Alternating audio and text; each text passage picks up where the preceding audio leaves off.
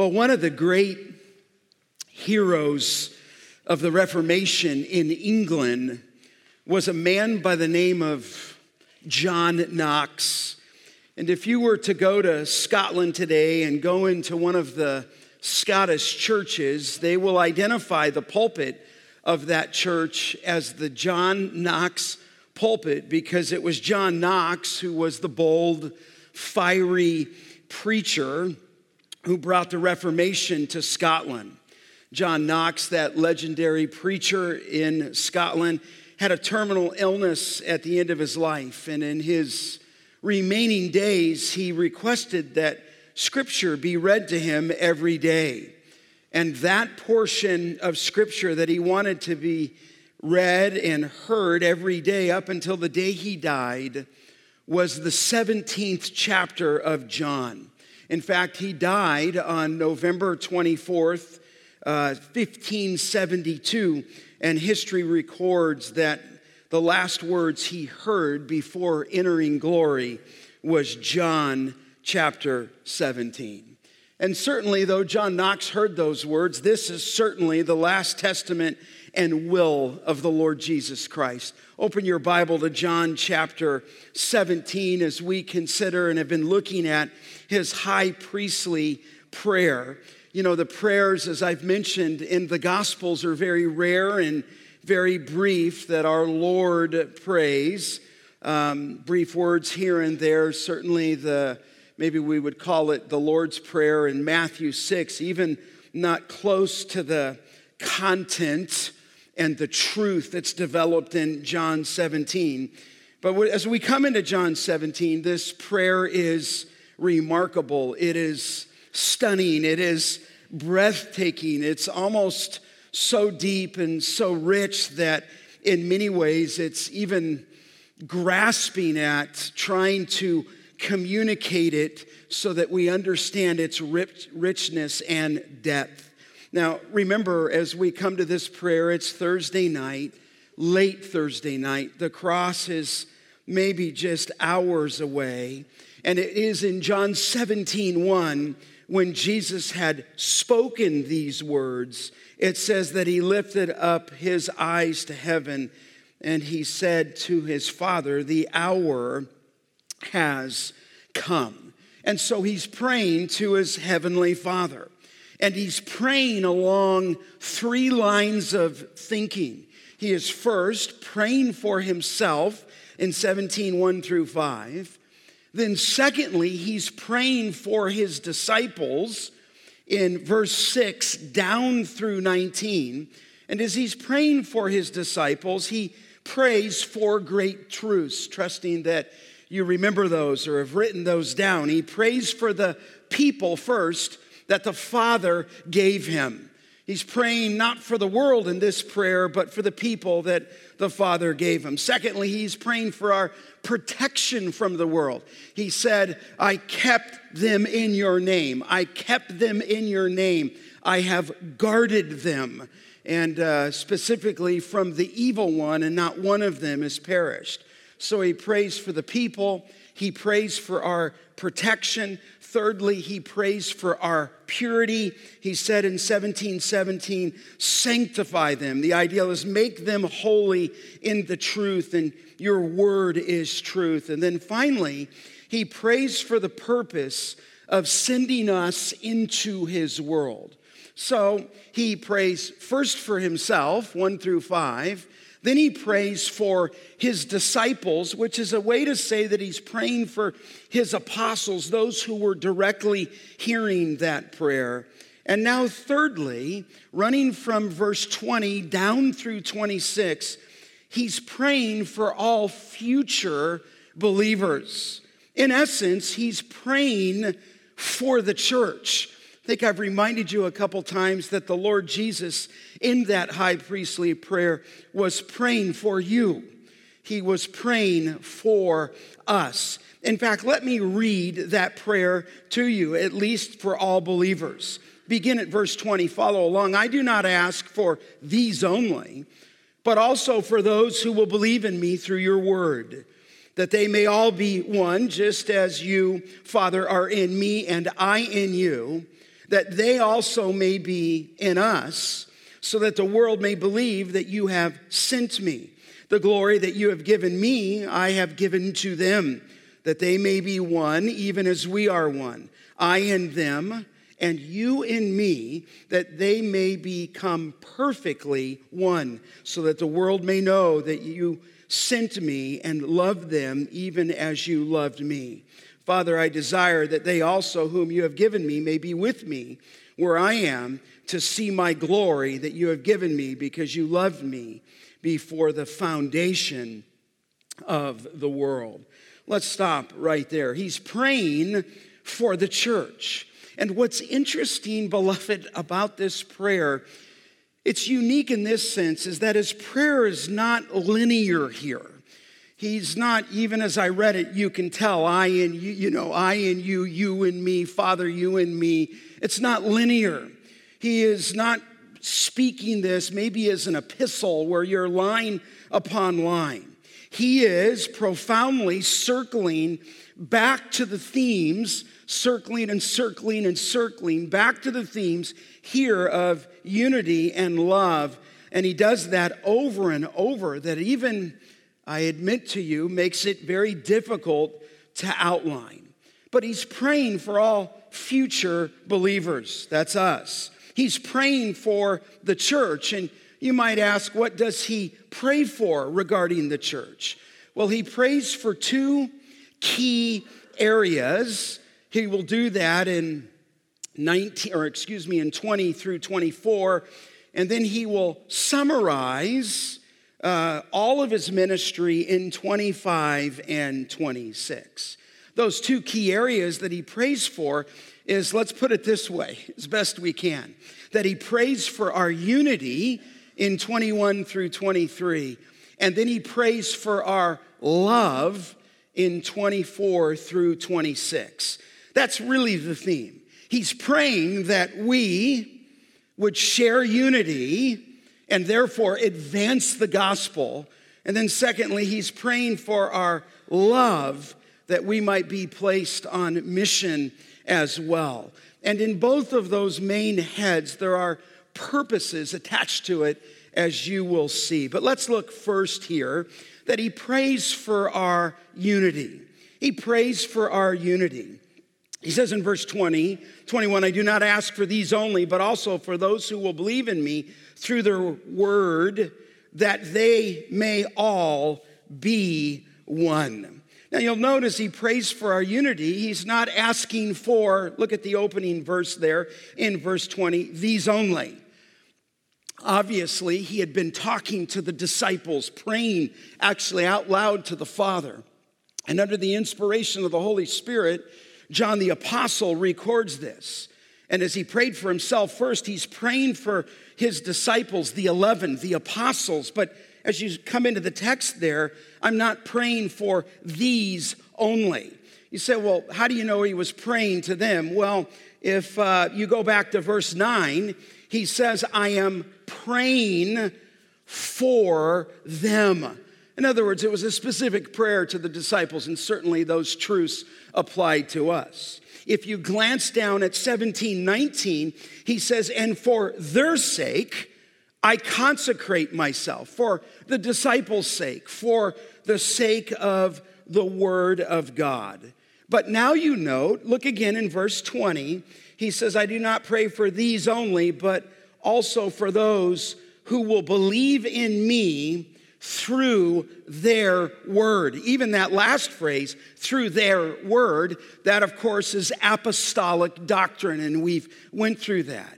That as Jesus ascended, as he gave the Holy Spirit, he gave to these apostles, to the prophets and the apostles, Ephesians 2:20, the very word of God.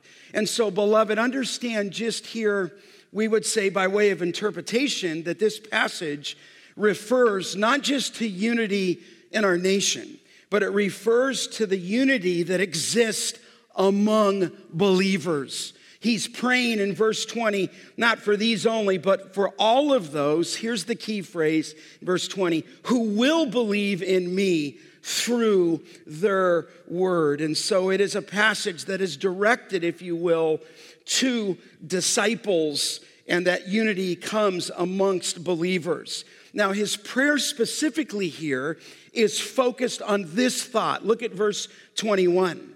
He says, and it's a purpose clause, that they may all be one. That's his theme. And so here he prays first for our unity, that they all may be one. Now, that's the theme, and certainly many, I would say, confuse this verse. Some would say, hey, shouldn't we just have one church? I mean, why is there so many different churches? Why is there so many different denominations?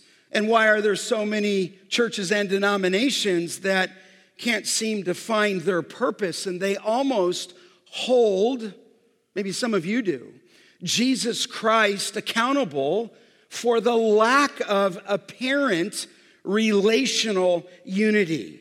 There is a word, it's called ecumenism, and as we know it today, it is a word that compromises truth for the sake of unity. In other words, there's a ton of churches doing that today. There are a ton of churches sacrificing this very word so that they could have some kind of relational, functional unity. Ecumenism does that. It's also a word we can call liberalism. It strips the gospel of truth. It strips the gospel of the words of truth, and it defangs, if you will, doctrine for us that's actually very helpful. In fact, I think you would understand, and it may be the very reason you're at this church, is that unity often comes at the expense of truth. Now, I just want you to know, I don't know how you've read this text, that that's not at all what this text is talking about, okay? It's not talking about some relational unity. It's not talking about, even in the truest sense, some functional unity, though that is there. You said, well, what's it talking about? Well, look again at the text in verse 21. It says that they may be one. Here's the key. Just as you, Father, are in me and I in you, that they also may be in us, that the world may believe that you have sent me. There, the unity comes, the unity exists. Let me say this way, in the Trinity. The main point of the text, beloved, is a spiritual unity that is derived from the oneness of God the Father and God the Son. If I could say it this way, and I think you could handle theology, even for those of you who are in junior high, it is what we would call an intra-Trinitarian relationship. An intra-Trinitarian relationship is the relationship between God the Father, God the Son, and God the Holy Spirit. And inside that intra-Trinitarian relationship is perfect unity in that relationship. Now you say, okay, tell me more about what this unity means here. Well, this unity, let me just say this first, is rooted in God's revelation of the Son that the disciples believed. In other words, if you want to talk about unity, it's bound up in the revelation of the Father to the Son, to the disciples who have believed in Christ. In fact, look at 17 verse 8. Here it is. For I, Jesus Christ is speaking here, he's praying, have given them the words. That is the word of God. You'll note here, even in his role as the second person, I have given them the words that you gave me, and I don't have to show you that. Everything he spoke came directly from the Father. And the Father sent the Son, and one of the chief responsibilities of the Son was here that he gave them, the disciples, the words that you gave me. Now watch this. Here's where unity is bound up. And they have received them. To remind you of John chapter 1. They have come, secondly, to know in truth that I came from you. And they have, there's the key, have believed that you have sent me. There's the thought. Who's he talking to? He's talking to us, the church. He's talking to these disciples early. Tell me about what we know about the disciples. Well, in this sense, they have received the truth. They have come to know in the truth, and they have believed the truth.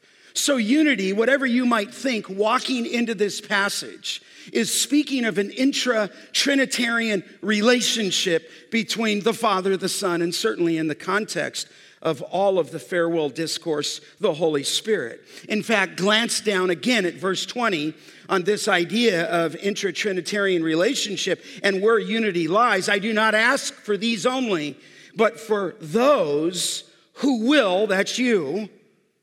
And you know when I say for those who will, and that's you, this is the word of God to you this morning. Let him who speaks speak as it were the oracles of God. In other words, he's saying not just for these, the 11, verse 20, but also for those, that's you, who will believe in me, and I love this phrase, through their word, through the apostolic doctrine. This is the thought. It is that perfect relationship. There is no, let me say it this way, there's no oneness, there's no unity apart from Jesus Christ. And that's a huge statement because we got a lot of people who are desperately seeking to see things unified, but this unity, it will practically demonstrate itself in love for us. We'll get there. But here it's grounded in the relationship of the Father and the Son. And so unity only comes from being born again. It only comes from believing in Christ. Look at 17:3.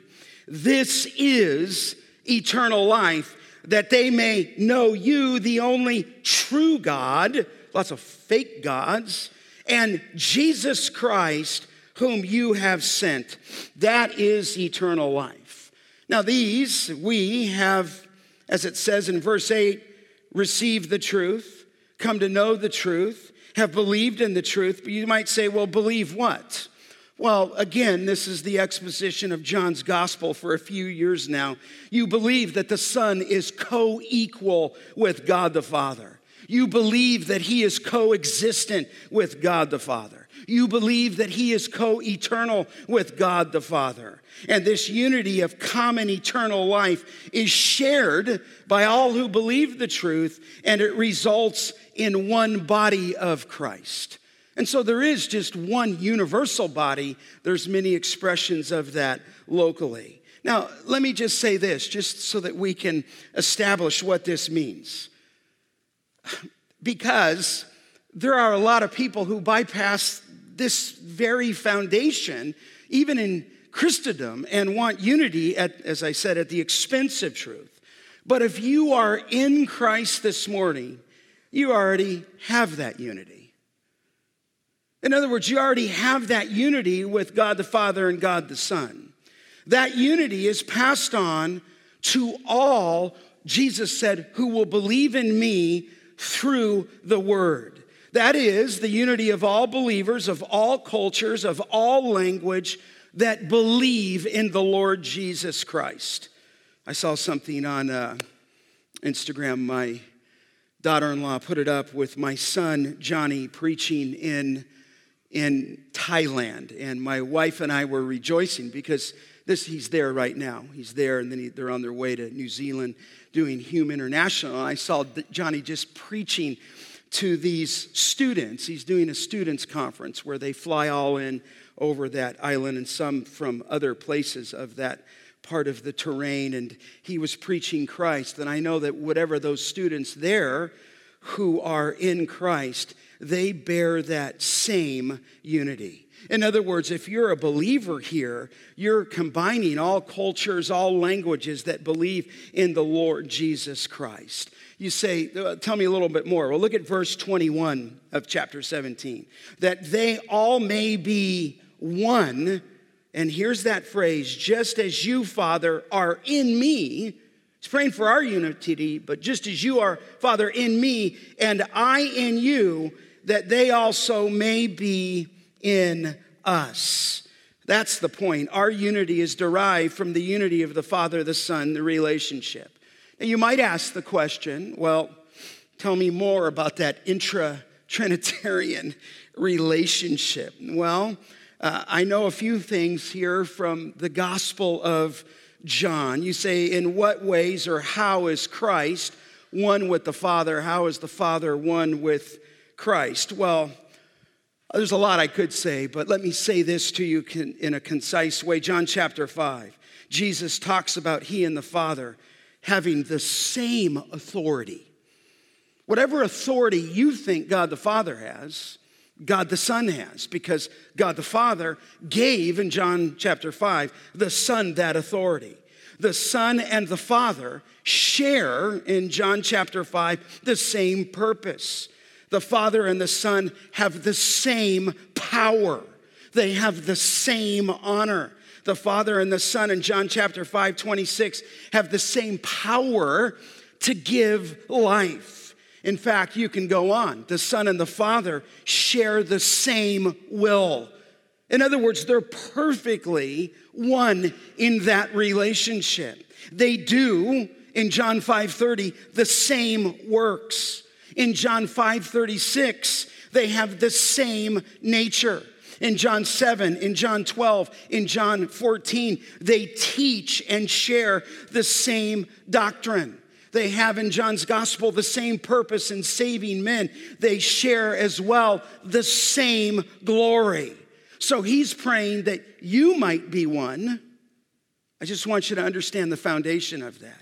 Just as the Father and the Son are one, sharing the same authority, sharing the same purpose, sharing the same power, the same honor, the same will, the same works, the same nature, the same teaching, and the same glory. Now, what's interesting here, look again at 21. It says, Father, just as you, Father, are in me. Now, in other words, as he's praying, God the Father is in God the Son. It's speaking of that union. In fact, go back to chapter 14. Look back there and look at this. I think it will highlight it. In verse 10, he's preaching there, of course, in that farewell discourse. He says to those whom he's preaching to in 14:10, do you not believe that I am in the Father, and the Father is in me? The words that I say to you, I don't speak on my own authority, but the Father who dwells in me does his works. Believe me that I am in the Father, and the Father is in me, or else believe on account of the works themselves. He's speaking of that intra-Trinitarian relationship. Look at 14, verse 20. In that day, and I think he's speaking there as I taught, you can go check that on the web. On that day of the resurrection, you will know that I am in the Father, and you in me, and I in you. So here the Father is in the Son.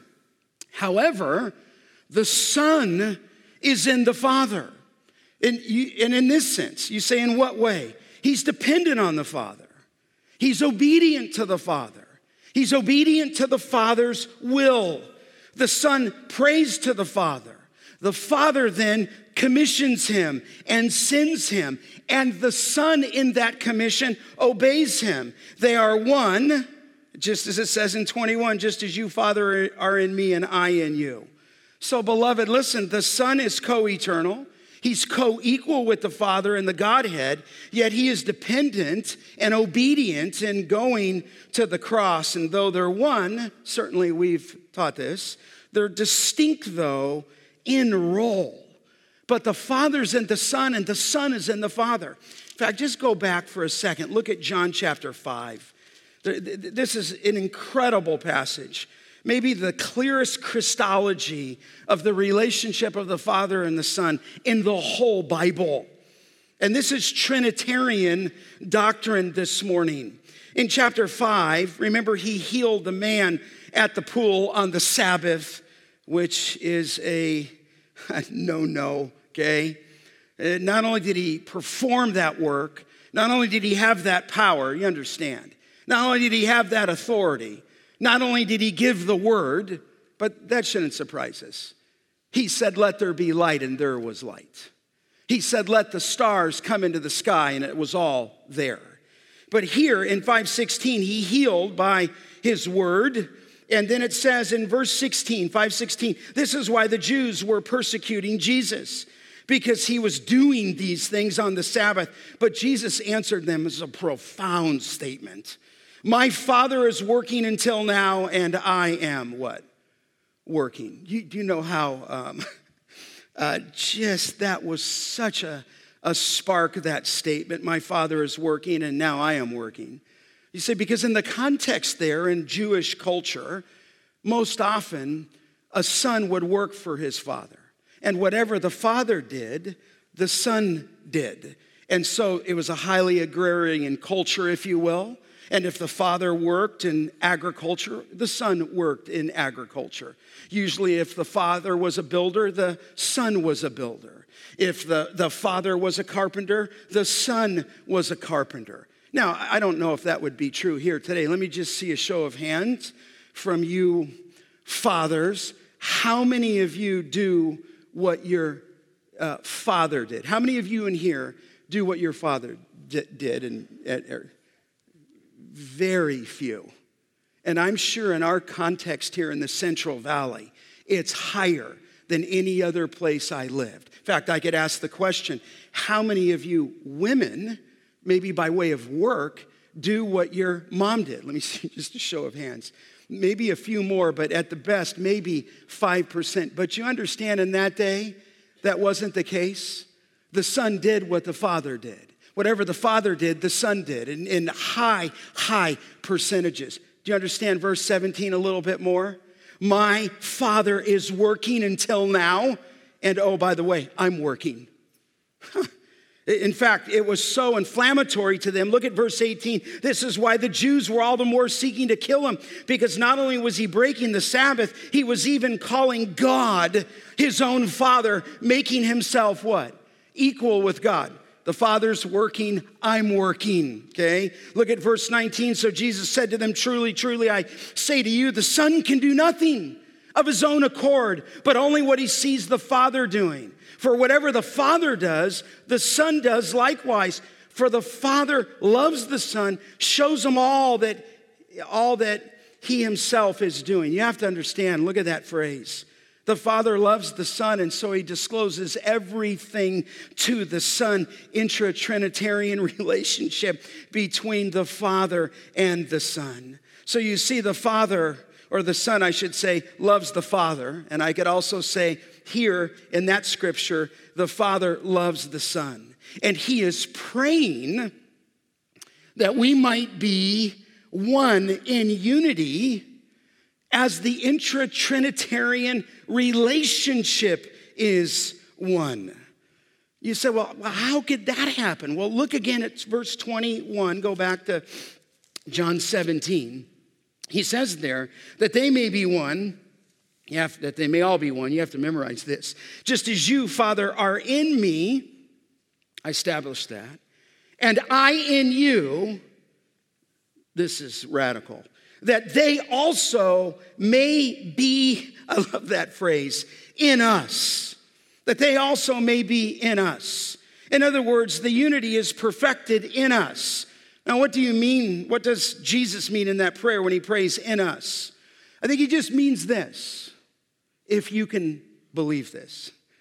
the Father and the Son indwell in you. The Father's in the Son's in the Father, and they, at least in this passage, and the Holy Spirit, John 14, 15, and 16, dwells in us. The Holy Spirit lives in you. They take up residence in you, all three members of the Trinity in your life and in your heart. You say, well, how do you know that? Well, that's what the Bible says. Look back at John 14. We've studied it before. I mean, just look at it in John 14, 21. Just go back, see it with your eyes. Whoever has my commandments and keeps them, he it is who loves me. And he who loves me will be loved by the Father, and I will love him and manifest myself to him. Look at verse 23.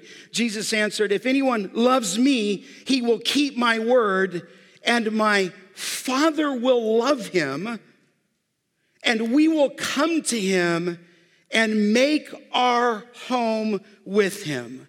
Such intimacy there. We are going to manifest ourselves to them, and we will come to him. To the one who loves me, he will keep my word, and it's amazing that the Father will love us. You say, what is this? Back in 17:21, again, that they also may be in us. He's talking about our union with Christ. And if you're in Christ, let me say it another way, if you're born again, if you've come to a saving relationship within Christ, he's taken you out of the world and has placed you into what we sometimes call a mystical union with him. You are part of him. The Father's in the Son is in the Father, and now we, by way of our relationship with Christ, are in him. In fact, if you want to see this, I'll just show you a couple places. Look over in Ephesians just for a moment. Maybe the words will help it when we talk about in him or in us or in Christ. This is one of the most important doctrines there can be in all of the scripture. But Ephesians talks about this. You can underline these words if you want in Ephesians. I don't know if you've ever seen this in chapter 1. Even as he chose us, here it is, in him before the foundation of the world. In other words, even our relationship by union comes through the mediator, the Lord Jesus Christ. He chose us in him. You're in him.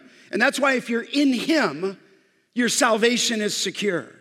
If he gave you to the Son before the foundation of the world, then there's nothing you can do that would cause you to fall out of his grace. You're in him. In fact, keep looking on. Look at verse 6. To the praise of his glorious grace with which he has blessed us. Here's the phrase, in the beloved. In the beloved, he has given us his grace and blessed us in the beloved. Look at verse 7. In him, there's that relationship again. We have redemption. I love that phrase. Look at verse 9. Making known to us the mystery of his will according to his purpose, which he set forth in Christ.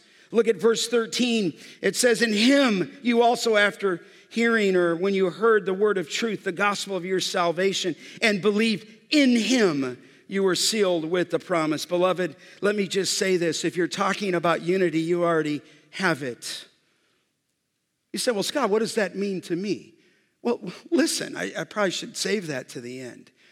If God the Father is in God the Son, and the Son is in the Father, and they are in us, dwelling in us, living in us, then how could you be disunified from anybody in this flock?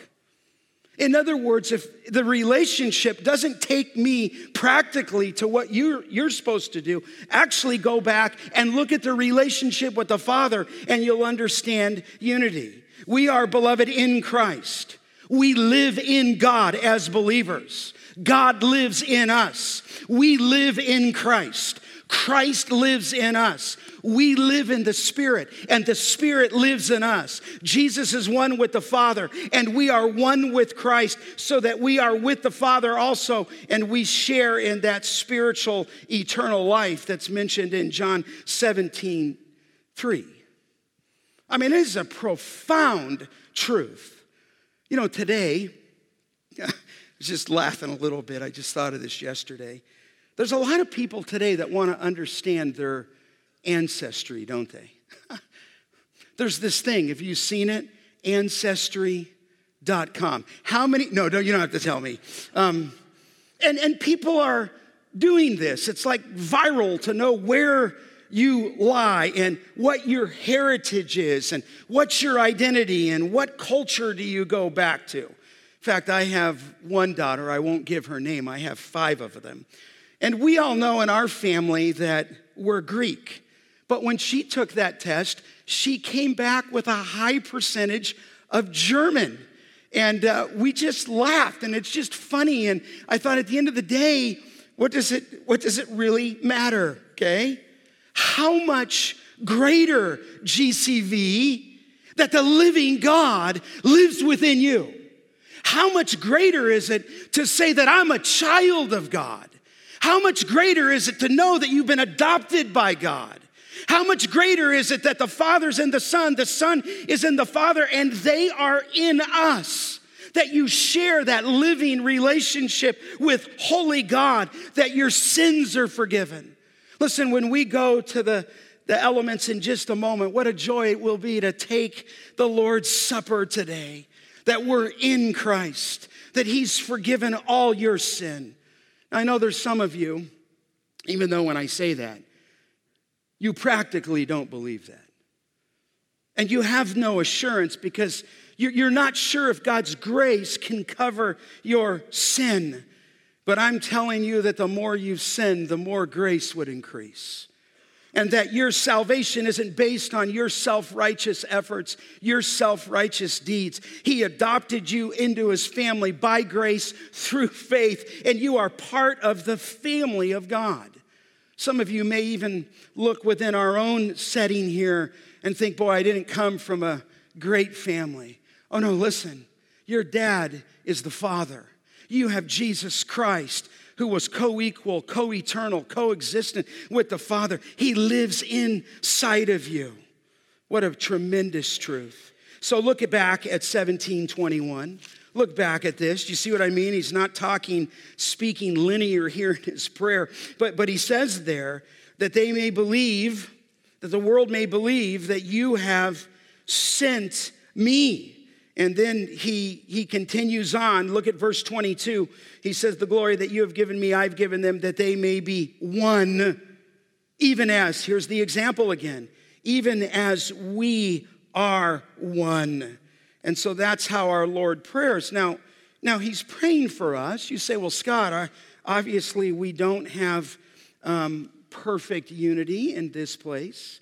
I'm not aware of anything, but I do remember pastoring a church at one time, and a guy came up to, there was the difficulty between these two in the life of our church, and he came up to him, and one of my leaders reached out the hand to shake the hand of this other guy who's been in our church and a member for years, and the guy on the other side could not put his hand back out and shake his hand. And you think, well, gosh, can't we just all get along together? Well, that one brother must be short-sighted as to who the Father is and who the Son is and who the Holy Spirit is. And we're not perfect here because he's praying for this. Look at verse 23. He says, I in them, it's just tremendous. Jesus in you, I in them, the disciples, verse 20, all future believers. And you in me, purpose clause here, that they may become perfectly one. It doesn't always happen. It's probably like sanctification. You want to be more holy, but invariably you blew it this week. You sinned, I sinned, and so you confess that sin. But you're wanting to be sanctified and be more holy, and here that truth is similar here. Simultaneously, something is already achieved, unity, if you will, but something is to be perfected, and you need that in your home. And you need that in our church. And so, beloved, let me say this. This is a propositional truth. The unity is, if you will, a spiritual unity, but it has to be demonstrative as well in all of our relationships with one another. You say, this unity is to what end? Just to be unified? Oh, no. There's something far more important. You say, what's more important than that? Put your nose back in the book. I'll show you. Look at this in verse 21. He says, Father, just as you, Father, are in me, I in you, that they also may be in us. Here's another clause. So that the world may believe that you have sent me. In other words, our mission flows out of our unity and our love for each other. In other words, it's so important, Grace Church of the Valley, that we're one, that we're unified in that intra-Trinitarian relationship that comes to us because we're in Christ. You say, what's at stake? So that the world will know. The reason that the church is so impotent across this country and around this globe, much of it is a lack of unity, both doctrinally and then practically. And so here he says this for mission. Look at verse 23. He said it there, and again, I and them and you and me. He said it in 21, but in 23, I and them, you and me, that they may become perfectly one, comma, so that the world may know that you sent me and loved them even as you loved me. There it is again. In other words, it's so important because our mission is linked to this. And just a word to some of you. Some of you are here because of a lack of unity. There's splits, there's separations, and all those things. And those are hard, are they not? But listen, you pray for us. You pray for this church. You pray for this leadership team. But it's grounded, if you will, in position. It's grounded spiritually. And once we see what the Father and the Son and the Holy Spirit do, then it ought to be our chief end to say, how could I ever have a difference with you? I mean, if the Father loves the Son and gives the Son all things, and if the Son in return obeys the Father's will perfectly, and then he promises to send us in 14 through 16 the Holy Spirit, and the Holy Spirit has one objective: to magnify the Lord Jesus Christ. That's that Trinitarian relationship. And if they're one and they live in perfect unity, then may that be our prayer. Look again at 17:22. He adds to this. He says, the glory, this is amazing, that you have given me, it's hard to say this, I have given them, that they may be one even as we are one. So he's adding here to this thought, what is this glory, if you will? Well, that's too important. I'll save it for next time because I'm out of time.